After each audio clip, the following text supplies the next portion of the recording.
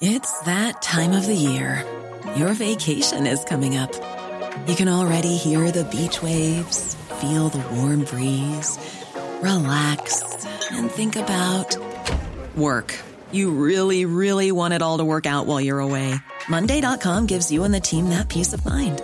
When all work is on one platform and everyone's in sync, things just flow. Wherever you are, tap the banner to go to Monday.com.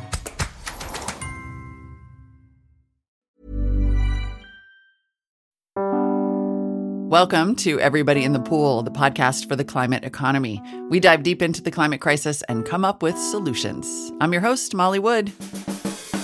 I hope you all enjoyed your Labor Day barbecues. At least some of you went vegan, right? Yeah, you did. All right, this week on the show, a very cool entrepreneur tackling the double whammy of greenhouse gas emissions and plastic waste by trying to kill off one of the grossest symbols of both, the plastic water bottle. My name is Manuela Zonenstein. I am the CEO and founder of Cadea. We eliminate the need for single-use beverage containers. Cadea is creating what Manuela describes as a bottling plant the size of a vending machine. It dispenses reusable stainless steel bottles full of local tap water that's heavily filtered and cleaned. And when you're done, you return the bottle, and it's washed, sanitized, inspected, and refilled all inside this Cadea machine. And that's pretty cool. But like so many entrepreneur and startup stories, there's an even more amazing story about how Cadea found an unexpectedly awesome market. And also, Manuela herself is fascinating. I started like I always do, asking how she got here. You know, it's not been one moment. I think we're each kind of primed to look at the world and identify certain sets of challenges. And I was for sure primed to look at the waste problem. I immigrated from Brazil when I was 7. My dad was a communist, and my mom is a feminist anthropologist. And I think that mix of kind of academic, very, very activist upbringing, along with moving in a young age from one country and one culture to another, I was already raised to think about problems at scale and in a systemic fashion. And then when I moved, it was like terrifying and jarring, but also amazing to realize like, oh, the world I knew there coexists temporally with the world I know here, and they're very different. Mm-hmm. So that means you can have different ways of doing things. Interesting. At the same time. Yeah. And so I think that really shaped my worldview and my desire and belief that where we are today isn't where we have to, what we have to be doing tomorrow.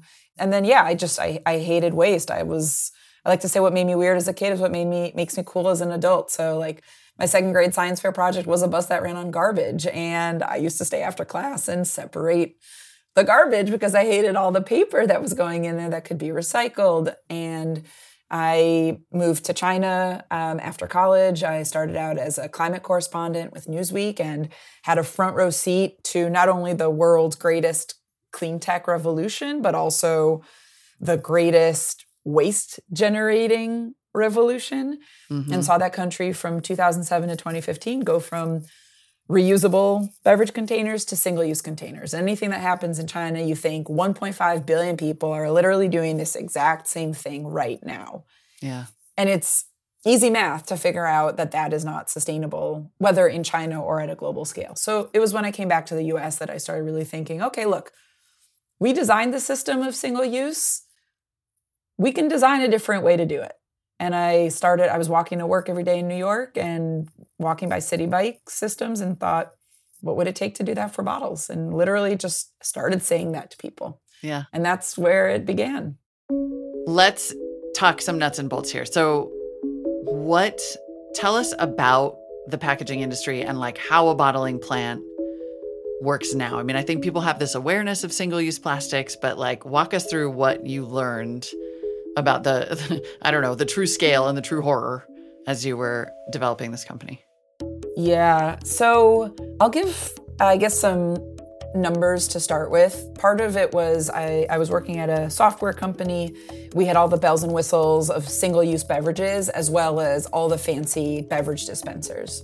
So I don't mean to name check anyone, but we had Bevy, we had Flow Water, we had kombucha dispensers and cold brew on tap. And so I wasn't doing anything with sustainability in that job. And I started the sustainability club to scratch my green itch and worked with the kitchen staff to launch a reusable water bottle program for the company where I was working.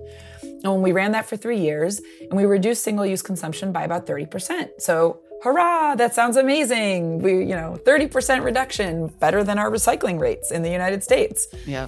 And then I learned about the size of the market. So for single use and how quickly it's growing. So in 2021, single-use plastic water bottles in the US commanded $40 billion in revenue, whereas reusable water bottles commanded $2 billion. And by 2030, it's going to be worse, where single-use plastic water bottles will be $67 billion market and reusables will be $2.6 billion. So it's going to go from a 20 times larger plastic market to 25 times larger. And by the way, the US is the world's largest market for reusable water bottles. No one in Africa, Asia, Latin America, or Europe, for that matter, is carrying a Yeti around with them all day to refill at the tap. Right. And so it was a really daunting moment for me as an environmentalist and as a reusable water bottle nerd who's been carrying around her water bottle for years to say, oh my God, this isn't going to scale. Yeah. I totally didn't know. Like I can sit here and cross my fingers and wish and hope that everyone will change their behavior and see the light. But I've been in the environmental space since 2007 and people are not seeing the light. Yeah. And the data is being put in front of them. So that was my kind of terrifying aha moment that, okay, asking people to just carry around reusable bottles is not going to be the solve. Okay. So talk about the solution then. So then you were like, all right, getting everybody a reusable water bottle still has a host of problems. What's the bike share version of what you've created? Yeah, so Cadeus sort of starts with this conception, just like bike sharing. But what's unique about beverages is we have a ready water source available in most of the planet. And so Cadea leverages that existing infrastructure and our station. It looks like a vending machine. It connects to the water main. We take in local tap water. We filter that water, and then we have inside of our station 70 bottles that are sitting in a humidity and temperature controlled storage box. And you go up to the station and you vend a bottle of your choice with whatever product you want. And we fill it there, so it's kind of like a soda fountain in that regard. But you don't have to bring a container, and there's not a single-use container that you grab. It's a reusable stainless steel bottle. We fill it with your beverage, cap it, and you grab it and go on your way. Single use wins in large part, not exclusively, but in large part because of the convenience factor. It's a grab and go product that you can pick up, you can throw it in your bag, you can go on your way, you can carry it, and then when you're done, you can get rid of it. So you don't need the container any longer than you're consuming the product. So for me, that was critical, is we have to dispense a packaged good for the individual to go. And then when you're done, you would return that bottle, right? And then we inspect the bottle, make sure there's not any major debris like bubble gum, a cigarette butt, plastic wrappers. If it passes that, goes into a dirty bottle queue, and then it goes through a very intensive wash and sanitize process, which has exceeded all regulatory and commercial standards. We think we have the best bottle washing system in the world. We beat the best dishwashers that are available. And then it goes through a dry system, and then it goes through a final inspection where we use 2 cameras to identify if there's any final problems with the bottle, a blonde hair, a hairline fracture, a chip on the lip, a dent on the side. We can identify all of that. Yeah. If it doesn't meet our standards, it gets put into a reject bin that we manage on our own, and we'll recycle those bottles. If it passes, then it goes back into that container that I mentioned earlier with 70 bottles. That's humidity and temperature controlled, waiting to be dispensed again.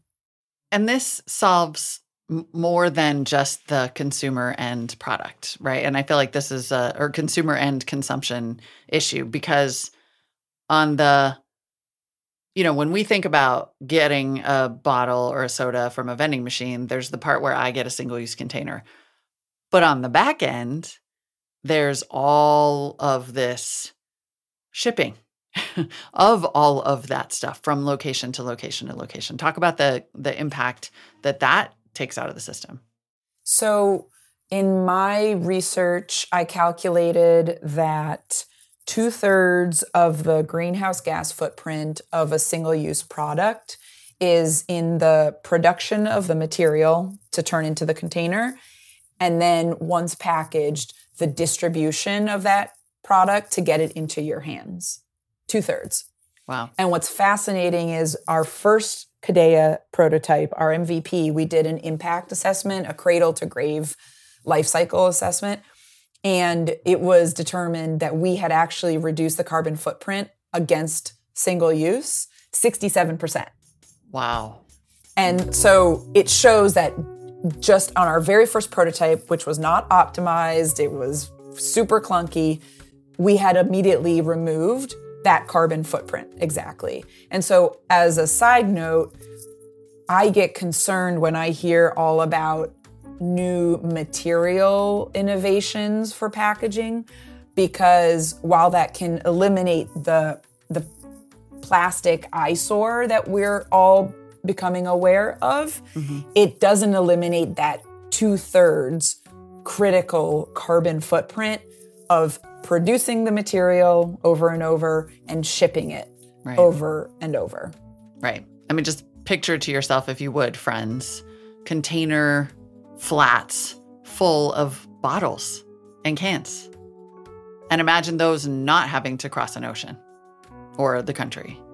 And that's what we're talking about here. Yeah. So, I mean, plastic, I'm not going to bore your listeners, but it starts with petroleum. It goes through a refinery. It then gets, turned into a solid. Then it gets pelletized. Then it gets distributed to a bottling plant. Then it gets blown into a bottle. Then it gets transported to be filled. And then that gets transported through 3 to 5 nodes, right? Fulfillment center, distribution center, retailer, to then end up in your grocery cart or in your hand at a 7-Eleven. Right. And then in your hand for like 20 minutes. I mean, like, when you put that story behind the 20 minutes that you spend drinking your Dr. Pibb, like, not good. Yeah.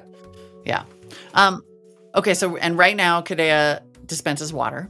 Yep. And is this we've all kind of seen those like Coca-Cola machines that do all the different kinds of Coke or whatever. The Freestyle. Is this yes, thank you. The Freestyle. Is this a solution that eventually becomes that? So we started with water, just flat filtered municipal water. We filter out 99.999% of microplastics. And we feel confident that we can filter out about 8 of the PFAS and PFOAs that have been identified, which are the forever chemicals, which the EPA about 2 months ago recommended that we start monitoring in our water systems. It's been found that about 50% of Americans are consuming water with PFAS and PFOS. So you can look up forever chemicals. I'm not going to bore you with that. But you'll be mad. Just spoiler alert. Yeah, they're really bad. They are forever chemicals. Yep. They don't go away. We don't know how to dispose of them yet. And then our next prototype, which we've already tested in the lab, adds carbonation and flavoring. And so we're working through exactly which flavors we want to be carrying. But we could basically replicate the variety of Coke Freestyle. And what we do that the Coke Freestyle, I don't mean to name check them. And, I love Coca-Cola and I'm a huge fan of what they've done. And I'm talking to them regularly. But what they didn't figure out is getting a beverage to someone's mouth requires a container. And Cadea has taken care of the container, which nobody else has. And so I'll like just say, I think what makes Cadea unique is we said the bottle, the package is actually an asset, not a temporary vehicle for a product. And what we're doing is we're divorcing the packaging from what is the core product. And we're saying to beverage companies, hey, you can still sell your product. Sell it through the Cadea network. So we like to call ourselves the Liquid Railroad and think that all beverage commerce will travel on our tracks in the future. Okay, time for a super quick break, and also just sit and appreciate for a moment the scale of this ambition. Like, why not? Build the Liquid Railroad. This is why I do this show, friends, because people are working on stuff, and they aren't thinking small. Be right back.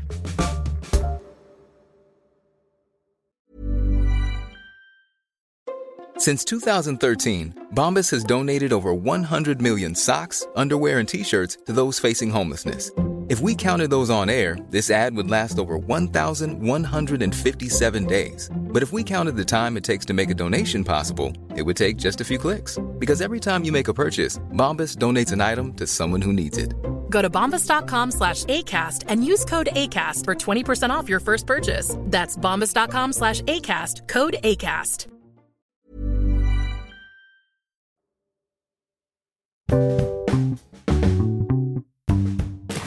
Welcome back to Everybody in the Pool. I'm talking with Manuela Sonnenstein, the founder and CEO of Cadea. Next up, she's telling me the story of how COVID led her fledgling company to a surprising new market. Talk to me about where you are deploying, because I think the go-to-market for Cadea is what is particularly interesting, and the industries that you've targeted as your kind of beachhead. Thank you. Yeah, we lucked into this. This is pure serendipity. We are focused on workplaces, but not the regular workplaces I think your listeners imagine.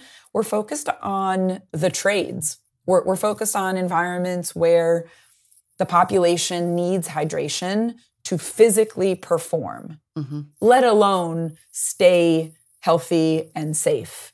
And so our first and now repeat customer is a major general contractor in the construction space.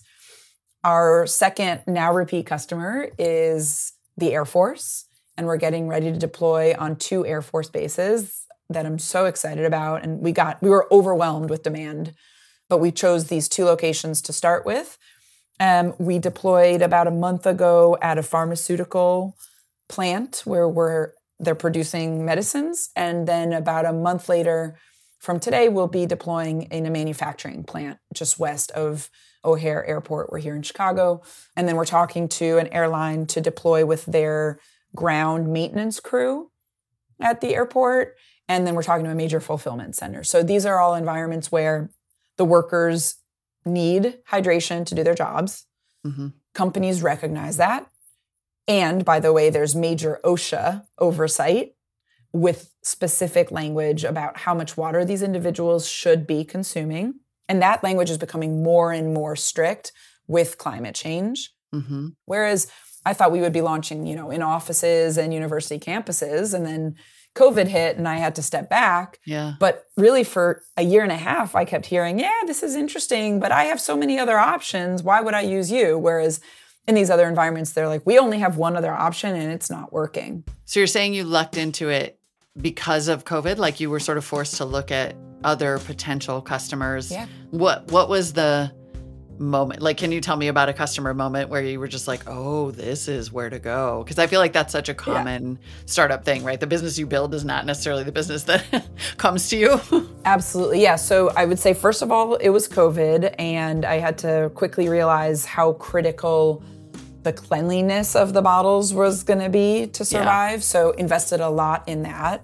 And then, it was just like, people aren't going to these environments. They're not going to corporate campuses. They're not going to academic campuses. But I was hunting. I was just hunting for a long time, and I just beating my head against the wall, and I was terrified. I was a solution looking for a problem. And I moved to Chicago 2 summers ago, and my husband put me in a sailing class as a gift for our anniversary. Aww. And I was like, okay, I'm going. I went by myself. And I ended up in a boat with another woman who I really got along with. And it turned out that she works for this major construction general contractor. And she was like, oh, we got to get you in our offices. I love this. And I was like, yeah, offices, great. Let's go check it out. And we visited. We talked to her facility and office manager and the person who runs that office. And everybody was like, yeah, that's nice. Nothing else. And so she came back to me and was like, Manuel, I cannot get you into our office. But if you'd be willing to come to our construction site, I could get you in tomorrow. And I was like, excuse me? I have never heard anyone else say that to me. Yeah. And then I had gotten into the Techstars Farm to Fork program in Minneapolis. And so I basically took a hiatus from trying to find customers and was like, I'm going to take these 13 weeks and go back to the drawing board and figure out, is this industrial kind of use case? Is there something there?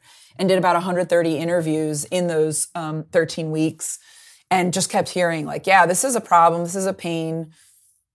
And so I came out of that confident enough to pursue it. So demo day was October 6th and October 28th. So literally 3 weeks later, I had a contract signed and I was installing our Alpha 2.0 prototype into this construction site. That's awesome. And what was even more exciting is before I even plugged in the unit, the project executive, his name is Aaron, he has to buy the station. And I was like, you want to buy this? It's going to break. Like, you don't want to buy this. And he's like, no, I want to buy that unit. So we converted him to just a recurring pricing model. But I said, Aaron, why do you want to buy this? And he said, what am I going to do when Kadea leaves? Go back to buying and distributing single-use plastic water bottles. And what was so interesting is when I was kind of reliving that moment, what stuck out to me is that for him, the emphasis was not on single-use plastic, which is what I had always thought would be the problem. Mm-hmm. His emphasis was on buying and distributing. And for me, that was the one of the biggest insights is in these industrial environments, we're solving a logistical headache first and foremost, because these are places that are either transporting pallets of bottles of water into these work sites dozens of times a day. Yeah. And then having to cut them open and people have to drop what they're doing and walk over to go and grab a couple of bottles and chug them and then throw the plastic bottles and someone has to come and sweep it up and then they've got to get a waste hauler to collect all the trash. So that was like the first and foremost, the biggest pain. And then the second one was because we are, and we can talk about the digitization, because we can attribute to the individual, then they started getting really excited about the fact that we could help workers monitor their hydration and understand dynamically when they should drink more water. So kind of like step tracking for water. And it's kind of that 1-2 punch of like a logistical solution that also ensures worker health and safety. Mm-hmm. So it becomes a compliance solution, which is huge for companies. Okay, so talk about the data. Clearly you had built it in, so you knew it was going to be a thing that maybe you thought would be kind of like a quantified self perk. So in terms of digitization, when I was in business school and I was telling everyone, I'm going to build City Bike for bottles. I'm going to build City Bike for bottles. And everyone was telling me I was crazy. And I said, well, why? Why is that crazy? And the first thing people said was, how are you going to get people to return the bottle? And I was like, that's a good question. Let's go figure that one out. And so I did a bunch of experiments around campus. And after a series of trials, I found when I Sharpied a number on a bottle, and then I asked people, the students, to write their email address next to their bottle number, 99% of the time I got the bottle back. Yep. And we're now in our 5th deployment, and we're still getting 99% of our bottles back with no penalty or deposit. There's no deposit. You're not putting down a couple bucks. You're not putting your credit card down. It's purely a trust system. Yeah. But there's like a psychology behind it. And so in these work environments, what we're switching to, instead of you writing your email address, is scanning people's work badges. And that vends a bottle. Mm-hmm. We have a touch screen so they can make their order. If they want to upgrade, then yes, they do have to either scan a credit card or, Apple Pay. Eventually, we'll integrate on the back end with like the corporate debit system. A lot of these environments let you put cash on your work badge. And then a bottle gets vended down, and every bottle has a laser etched QR code on the bottom. So every bottle has a unique identity. And so we're able to link at that point, call it user ABC, with bottle 1, 2, 3, 4, say 10 a.m. at station A. And then after they've consumed their product and they return the bottle to any station, we know same user returned that same bottle at, let's say, 11 a.m. at station X. Mm-hmm. And so we do believe that the connection of the individual ID to the bottle ID is really critical to continuing to have those high return rates. Yeah. It also allows us then to attribute to the individual their consumption and say, okay, user ABC has just consumed, a lemon lime Gatorade and a watermelon Waterloo. So we know that that's what they're consuming. Right. And we know that on a live basis. And so that's really fun because we can report to the individual through a web app what their consumption patterns are. We're also integrated on the back end with Fitbit. We're starting to add on other integrations to let people track their health wherever they already do that. That's one bucket of the digital product, and that's free for the individual and always will be. The data follows them wherever they go. And then the other bucket is for the corporate, and they are getting access to the OSHA reporting data. So if an OSHA inspector shows up, they can say, hey, we've got a record which shows when people took water breaks and how much water they were consuming, and we were making sure that they were drinking the right amount. And then also it helps the corporate to talk about how much they care about their workforce, and they can have all these nice perks of, we're giving you great quality water and great quality product. So that helps them with recruiting and retention. And then we have, of course, ESG and waste footprint data that they can report out to their, shareholders or their clients, whoever is focused on climate and ESG questions these days. Okay, last question, I promise. Where did the name come from? Yes. So cadeia in Portuguese means chain, like supply chain. Uh-huh. And we say we are reimagining supply chains and starting a chain reaction for good. If you speak to a Brazilian, we did change the spelling, by the way. In Portuguese, it's C-A-D-E-I-A. I changed it, obviously, to K-A-D-E-Y-A, so it's phonetic. The URL was available for $1,600. Trademarks were available. But if you speak to a Brazilian, cadeia also means prison. Oh. But that was not the inspiration. Accidental, Yep, uh-huh. So if you're talking to your Brazilian friends or if you're listening out there, I also know cadeia has another meaning. But we're focusing on the chain meaning here. We're just going with break free from. Break free Exactly. from. Yeah, Liberate yourself. Liberate yourself. Where can people learn more? Cadeia.com, K-A-D-E-Y-A. And we are on Instagram and LinkedIn. And you can also just follow me, connect with me on LinkedIn. I'm Manuela Zonensign, the CEO and founder of Cadeia. Pretty unique names there. And I'll just add, we're really focused on Midwest-based industrial companies and opportunities. So if you're looking for a win-win-win solution that makes sure your workers are healthy and safe and saves you a ton of logistical headache and time and money and gives you a great sustainability story, please reach out. Manuela, thank you so much. This is amazing. Thank you. This is so much fun. That's it for this episode of Everybody in the Pool. Thank you so much for listening. I love talking to climate startup founders with big ambitions, and I love these stories about how the business you think you're building might turn into something totally different because of a weird twist of fate. And most of all, like I said before, I continue to love the fact that people are working on it. Don't get discouraged. The work is happening. The drops are becoming a flood. Together, we can get this done.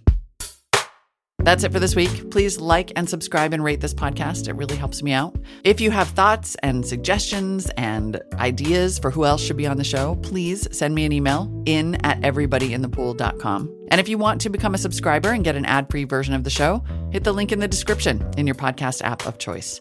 Thank you so much to those of you who already have. See you next week.